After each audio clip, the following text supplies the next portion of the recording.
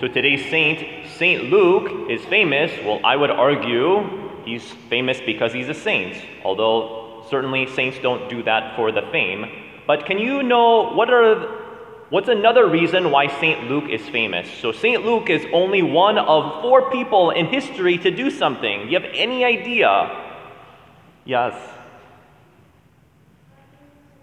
One of the gospel writers, absolutely, very, very good, right? We call him evangelist. That's what it means in this specific term, evangelist or a gospel writer, right? We've got the 4 gospels, Matthew, Mark, Luke, and John. St. Luke was known to be a disciple of St. Paul. So he would have learned a lot from St. Paul in journeying with him what it means to be a disciple of Jesus and how to love Jesus and how to live the Christian life. St. Luke also by trade was a physician. So I know we have a few physicians here, so also one of the patrons for physicians or doctors. We also, it seems like in his free time, whatever free time he would have had, also was a very skilled artist. In fact, we still have some paintings to this day that have been preserved, I believe, like Our Lady of Czestochowa and a few others, different type of artwork and paintings that are attributed to St. Luke. And St. Luke's gospel particularly has some unique features, so he really highlights God's mercy. So if we recall 2 parables that really highlight God's mercy, for instance, the parable of the prodigal son, or the merciful father, obviously highlights mercy. Another one is the parable of the Good Samaritan. And in fact, St. John Paul II refers to the Gospel of Luke as the Gospel of Mercy. Another unique feature is that Luke also was responsible for writing the Acts of the Apostles. And both in the Gospel of Luke and in the Acts of the Apostles, you see how meticulous he is. He's very careful in including specific details. So we're grateful for those details that he's able to include. Now, as we mentioned before, this week and last week, all school-wide, we've been working on the virtue of responsibility, where we have been able to reflect on it, what it is, how to live it out, to really incorporate that into our life and allow Jesus and his virtues really to transform our lives.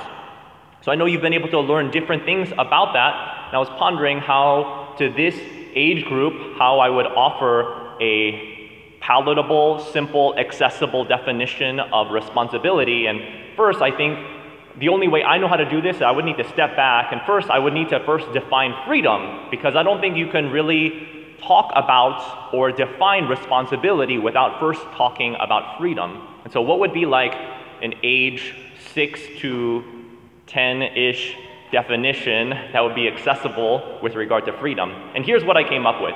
Freedom, one way to think about freedom, is the power to do good or evil.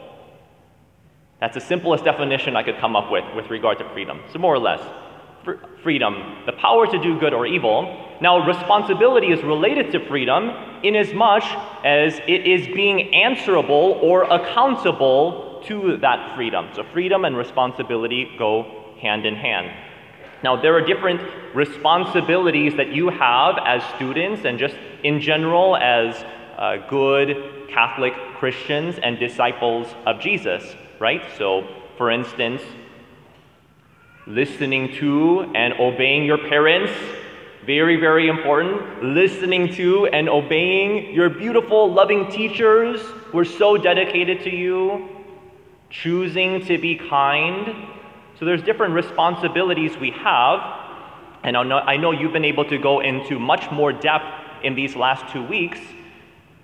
I want to just highlight one thing about responsibility. There's many things that could be said, and I'm sure you've been able to talk at length and to reflect on what are some of the common responsibilities that you have, and those are very, very important things, just as we mentioned, right? Listening and obeying your parents, listening to and obeying your teachers. However, we don't want to just stay at surface level in terms of external things. Now, we know that God knows our hearts. So our hearts are just as important. So we might say the external action, we refer to this as the object of actions. but also our intention, our motivation. Why we do something is just as important as what we do.